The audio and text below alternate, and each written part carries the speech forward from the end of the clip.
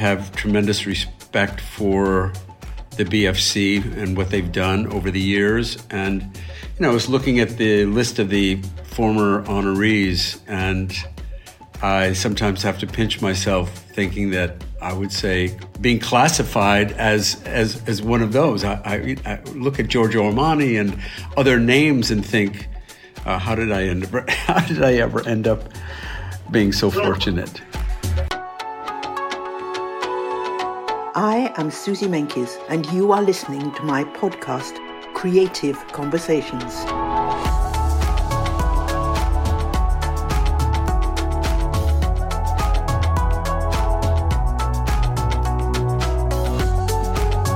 As a journalist reporting on the global fashion industry, I want to take you backstage and give you an insight into my world. Listen to my exclusive conversations with creatives, industry leaders, and those whose voices have some of the greatest impact. I think you might find it interesting and maybe intriguing.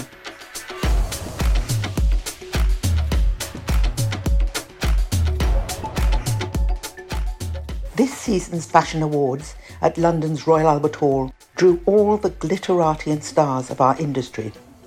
But among the celebrations, it was also a sombre event as the fashion world paid tribute to the passing of the visionary designer Virgil Abloh. A self-taught lover of fashion with an extraordinary vision that took him from street style to Louis Vuitton, Virgil had won respect in a tough world, not least for the privacy of his life with his family, as for his recognition in the wider universe. In spite of the sadness, the highlight of the evening was seeing Tommy Hilfiger, my American guest of the day, receiving an award. I spoke to Tommy Hilfiger just before he set off from Palm Beach, Florida, to London to receive the Outstanding Achievement Award. Tommy has received this award for his contribution to the global fashion industry and his continued commitment to creating an inclusive brand that champions people from all backgrounds and experiences, and about what the award means to him. As Tommy Hilfiger celebrates 40 years of his brand, we go through his illustrious career, his fashion business school, owning the Karl Lagerfeld brand, and his Waste Nothing and Welcome All sustainable program.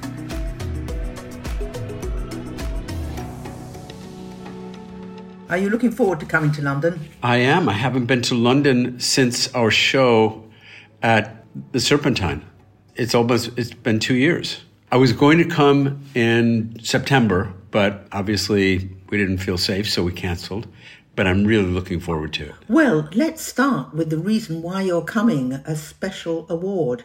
You should feel very proud because really so often people don't get awards who deserve them. And in your case, everything seems to be going perfectly. So it's an outstanding achievement, we're told. So how do you feel about that? You must feel fairly impressed. I know you will have won many, many awards over the years, but this is a little bit of a special one, isn't it? Well, I'm honored and grateful, and actually I was shocked to receive the call or the email from Caroline. And I have to say I'm really excited about it. I never expected it. I have tremendous respect for the BFC and what they've done over the years. And, I was looking at the list of the former honorees, and I sometimes have to pinch myself thinking that I would say being classified as one of those. I look at Giorgio Armani and other names and think, how did I ever end up being so fortunate? I should enjoy it all. You deserve it. And do you know the Royal Albert Hall in London? It's a pretty spacious and extraordinary space. Well, it's iconic. And as a music lover, you can just imagine that I am so excited to step foot into the hall itself. I mean, I'll have to just have all of my team photographing and videotaping every step of the way that evening, because it will be a memory. And I can't tell you how excited I am. Well, I'm happy about that, happy for you. And I have one word, which is a very obvious word, congratulations. Thank you, Susie. Thank you very much. I also would like to know how you've planned this trip to London. Are you getting some other things in? I mean, it's such a long time since COVID has stopped you and so many other people from coming to London. Are you going to try and make the most of it? I am. I'm going to be visiting our stores and our offices. I'm going to be speaking at the BOF Voices conference at the Soho Farmhouse. I'm going to be doing a few other interviews.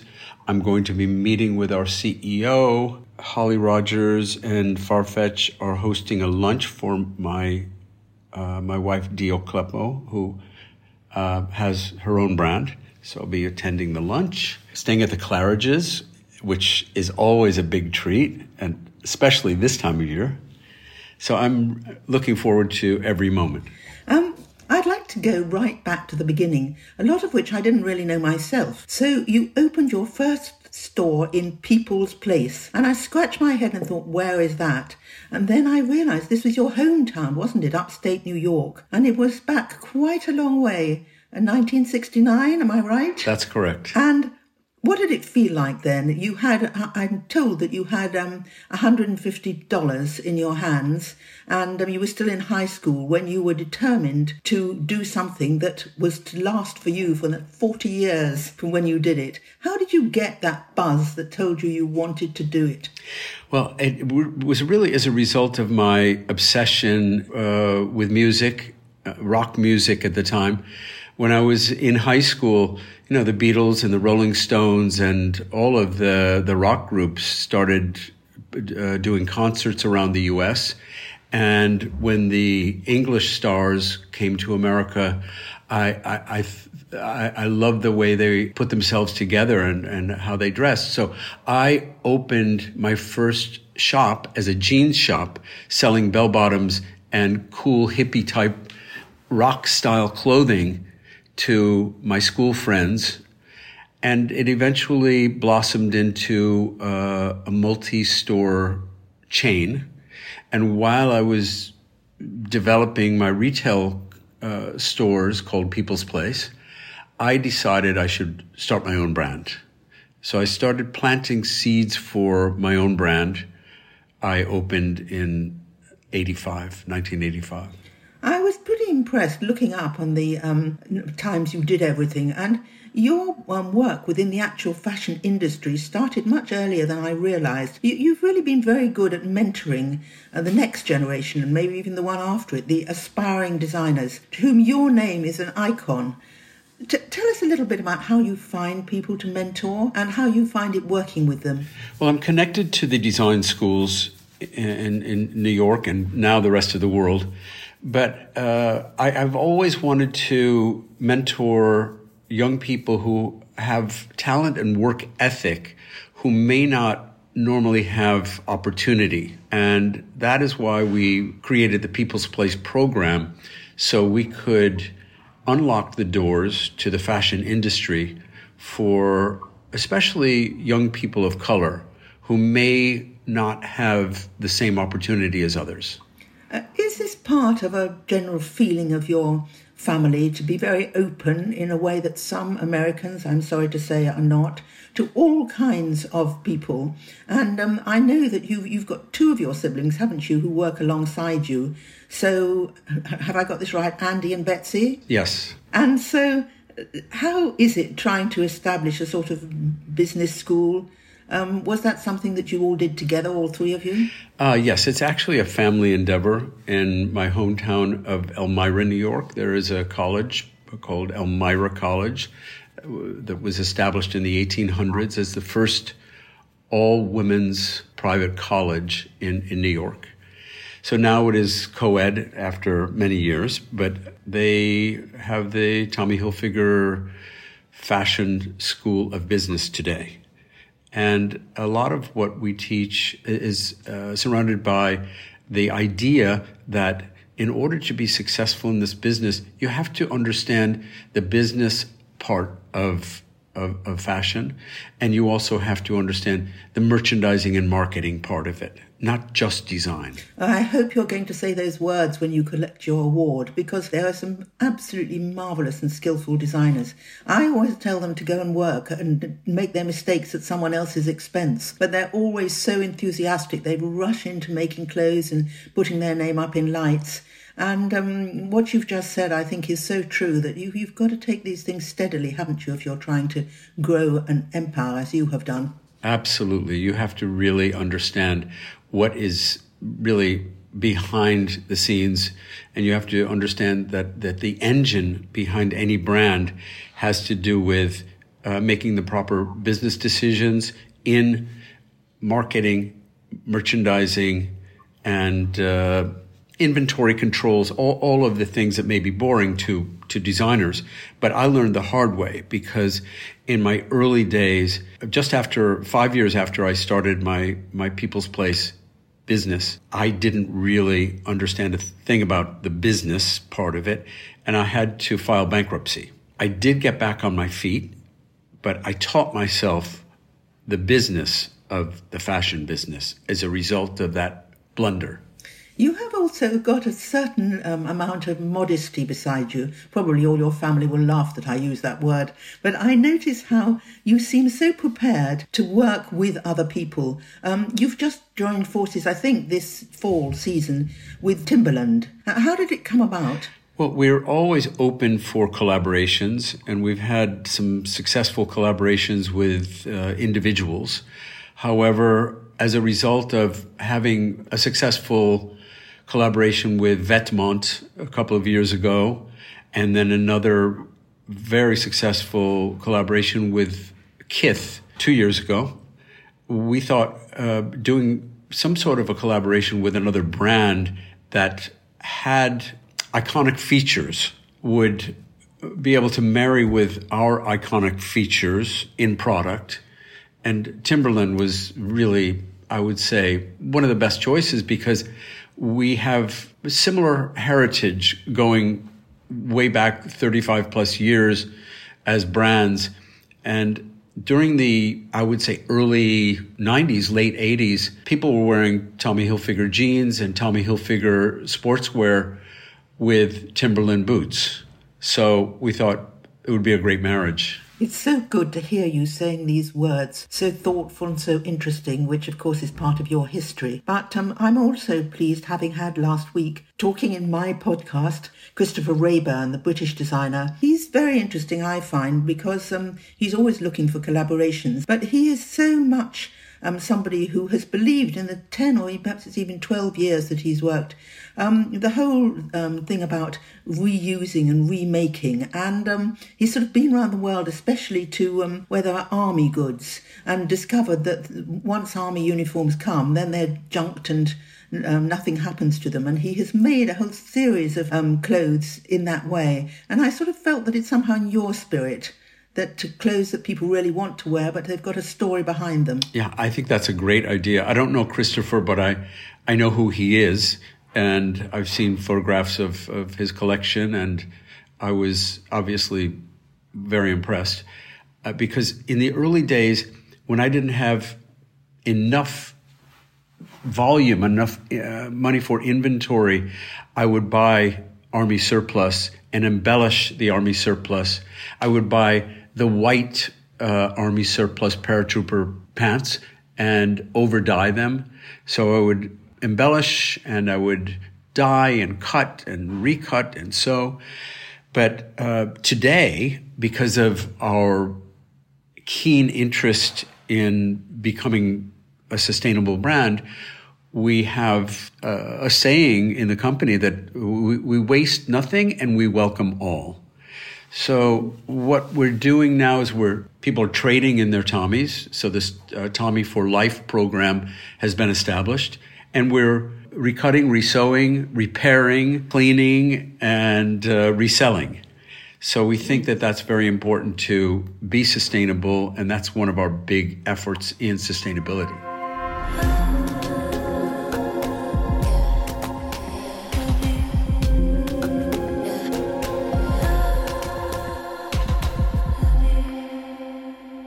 talk about something perhaps you won't be quite so eager to discuss, and that is the fact, I can't really believe this, that you turned 70 this year. Well, it's true, and it's reality. I can't believe it myself.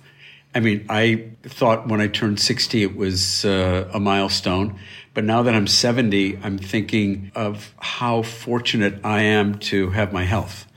And I think that if we have our health, we have everything. So I think it's also a state of mind and how you feel. So I don't feel 70. I feel much younger, and I don't know what age that would be, but I feel substantially younger. You certainly look much younger, especially in that cap of yours. I was just out on a morning walk and then a COVID test, and now I'm ready to go. So I'm sure you're always ready to go. But there's been a lot of change in your office and in your business. And I think that, particularly as you're giving a talk in Great Britain, that a lot of them will be quite surprised to understand or to study what you've done. I think it was in 2006, you sold your Hilfiger company for $1.6 billion. And then they sold it on for even more. But you still remain the company's principal designer.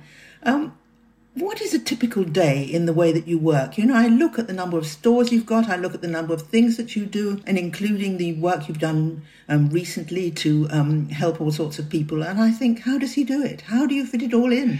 Well, I think juggling family and business is always a challenge, because I have a number of children, and I'm trying to always balance that as best as possible. But I'm so passionate about the business, and I never wanted to sell the entire business. I wanted to sell a part of the business that would be managed by someone else, and that is like the logistics and the running of the day-to-day business part, which is not obviously as glamorous or as exciting as doing the, I would say, creative part. But I'm more the visionary of the brand. I am really involved in the image of the brand, and I would say motivating the team from a long-distance vision standpoint. I'm always looking way ahead, thinking about where we should go and how we should get there. So I love visiting the stores. I love the people. I love meeting the different people, including the consumers, the customers themselves. And I like listening to what is going on out in the field so we can apply it to being better at everything we do. Now tell me about meeting people, and especially a certain person. It was in 2004, I think, that you obtained Karl Lagerfeld's personal business. And I'd love to know what that was like. I imagine that he spoke to you, and did he give you any orders, any ideas? Well, we became friendly, and obviously I was completely in awe of Karl and his genius, and I know you knew him well, so there was never a dull moment in speaking with him about anything and everything. But I was having breakfast at his house one morning. He invited me for an early breakfast before he started out on his busy day. And he asked how my business was going, and I told him it was going well. But as a public company, we were thinking that maybe we should buy another brand. So he said, well, why don't you buy my brand? So we jumped at the opportunity. We bought the Karl Lagerfeld brand. But I think the most interesting part of it was that I asked him one day how Chanel had been so successful under his eye. And he said, in his incredible accent, he said, it is very easy. I go back to the archive and I take the best ideas and make them relevant for today. So I took that whole conversation back to my design team in New York. And I said, let's cherish and protect and utilize our archives, because they're going to be the most valuable asset we have in the future. So we began redesigning a lot of the archival looks to make them more relevant for today. I think your brother Andy once told me that he spent a lot of time doing that, looking at the past but making sure that it was relevant and modern if you used something again. Is that basically the way it was done? That's correct. But taking the inspiration from the past and making it more modern and new for today.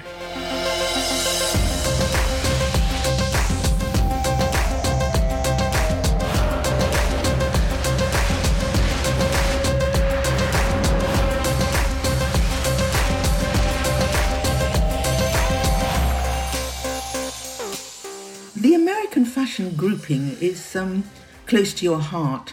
What do you think, though, that the future holds for it? I find it very difficult. I hadn't been allowed until this point to go to America. When I say I haven't been allowed, no Brits have been allowed. It is open up now. But what do we think about virtual reality and the idea some designers are doing now of saying, well, we don't want to go back to those shows for a bunch of journalists and buyers. We'd rather try our newer system. How do you feel about all that? I think we have to continue to evolve forward without losing the essence of the past. But I think that we are really living in an age where digital and virtual are at our doorstep. So we have to embrace it. And we have to embrace it in a way that makes it understandable and also makes it exciting and fresh and new. I think that we're embarking on a whole world of what we're calling the metaverse, where we mix virtual with reality. And I think it's going to make the fashion business even more exciting. But I think that it has to be done in a way that is exciting and new and fresh and not too abstract. Because if it becomes too abstract, the public won't understand it. You were about the first serious designer who latched on to the see now, buy now craze. Is this something that you still practice? I've got a bit lost on it, to be truthful. And were the customers, did they respond well? Were they grateful to you for bringing clothes faster? I don't know. To be honest, it seems a little bit to me, now that we're all talking about slow fashion, about thinking more before we buy, and all these things that hopefully we will do, that somehow the buy now idea seems a little difficult to accept. When we did it, it was really about opening up the fashion shows to the public and allowing the public to buy whatever they saw on the runway. It was an enormous obstacle to actually create the product that would be available at the show, all of the product on the runway, not just an item or two. And it became hugely successful for us. But that led us into the thinking of what to do next into the future. And we really believe that the metaverse is next. But we have to go about it in a very sensible way, as I said before. I think that it made a lot of sense for the consumer to be able to buy whatever they would see walking down the runway as a result of their desire for immediate gratification. They're using their devices, whether it's a phone or an iPad, they're using devices. They want to be able to shop 24/7, anywhere, anytime, and get anything that they see without having to wait for it. In years past, we would look at the magazines or look at photos from a show and wait for 6 months, 8 months for that merchandise to arrive in the shops. And anymore, the photographs and the videos are shown from the runway over and over and over on all the different celebrities. By the time the merchandise reaches the selling floor, the customer is maybe getting a bit bored. They've seen it already. They want something new and fresh that they haven't yet seen. What you say there brings me to my last question for you, which is how you feel about the next generations that are already upon us. I mean this perhaps even in your own family or in the much wider world. Do you think that it's inevitable that for fashion to be really powerful, that it changes, that the kind of attitude you yourself personally had towards fashion and what you wear personally or what other people wear, does it have to change? as there are different situations, there are different people, there's different things going on in the world. Is it very much fashion a reflection of the world, or can you change the world? Oh, that's a loaded question. So I think that individualism is very important, and I think that young people today want to be individuals. However, they do fall into the trap of becoming part of a tribe. So as much as they think that they're being individuals in the way they're dressing or putting themselves together, they do become part of a look, you could say. Like in LA, there's a certain look that is incredibly casual, laid back, and relaxed. And in Tokyo, it's more fun and youthful. So it's not completely homogenized throughout the world. I think that young people believe that they can make a difference in changing the world. And I love the fact that they're so hyped on sustainability, because we really have to protect and cherish our earth. I mean, I really believe that we have to have faith in the generations coming up, and we have to respect their thoughts and the way they want to do things. Now, they will not always be right. I'm sure they'll make a lot of mistakes, but I think we have to listen to them, and I think we have to watch very closely at what they're saying and where they're going. Some of them are too political, maybe, but the sustainability part is very important. I've always felt that the stories in the fashion world come out in some way or another, and that they are truthful in the end. And I think one of the things that you have done, if we look back at your now long history, is this whole idea of inclusivity, having a brand that champions people from all kinds of backgrounds and experiences. And that is something to be so commended. I think now more than ever, we have need to try and make everybody inclusive, that we're not having tribes in the way that there's been in the past. And the thing that makes me happiest is when I see people and they're wearing things that really are telling a story and making a difference. And you're one of those people. So many congratulations. Thank you, Susie. That is a big compliment. We don't view it as something new that we're doing. I've been doing it for now 51 years, because I opened People's Place, as you said, in 1969. And I called it People's Place because I wanted it to be for the people. I wanted it to be for everyone. And I've never changed my motive. I've never changed my stance on it. And I've always been incredibly inclusive. The fashion shows you've watched over the years, they've always been inclusive and diverse. So it's not something new we're doing because of Black Lives Matter or any of what is going on today. I think a lot of people think that because of what has happened in the recent past, they should jump on the bandwagon and all of a sudden hire diversity officers and hire more people of color. We've always done that. So thank you for recognizing it, and I appreciate the compliment. Well, enjoy your award, which you so richly deserve, and I'm looking forward to seeing you running around London. Thank you very much, Susie. I look forward to seeing you, and it's always a pleasure. Thank you. All the best. And to you.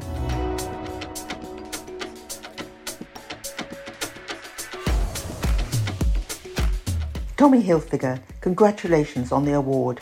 It really is so wonderful to see you flourish over the past 40 years, and now look forward to the next 40. Join me next time when I shall be talking to the shoemaker of dreams, Manolo Blahnik, as he celebrates his golden anniversary of 50 years in the shoe business, and the launch of the Manolo Blahnik Archives, a new way of walking.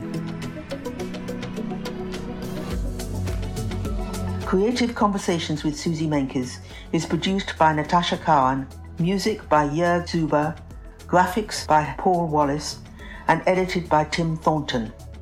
To find my articles, visit susiemenkes.com and Susie Menkes on Instagram. If you enjoyed the podcast, then please do rate, review, subscribe, and tell your friends. You can find me on all the usual channels.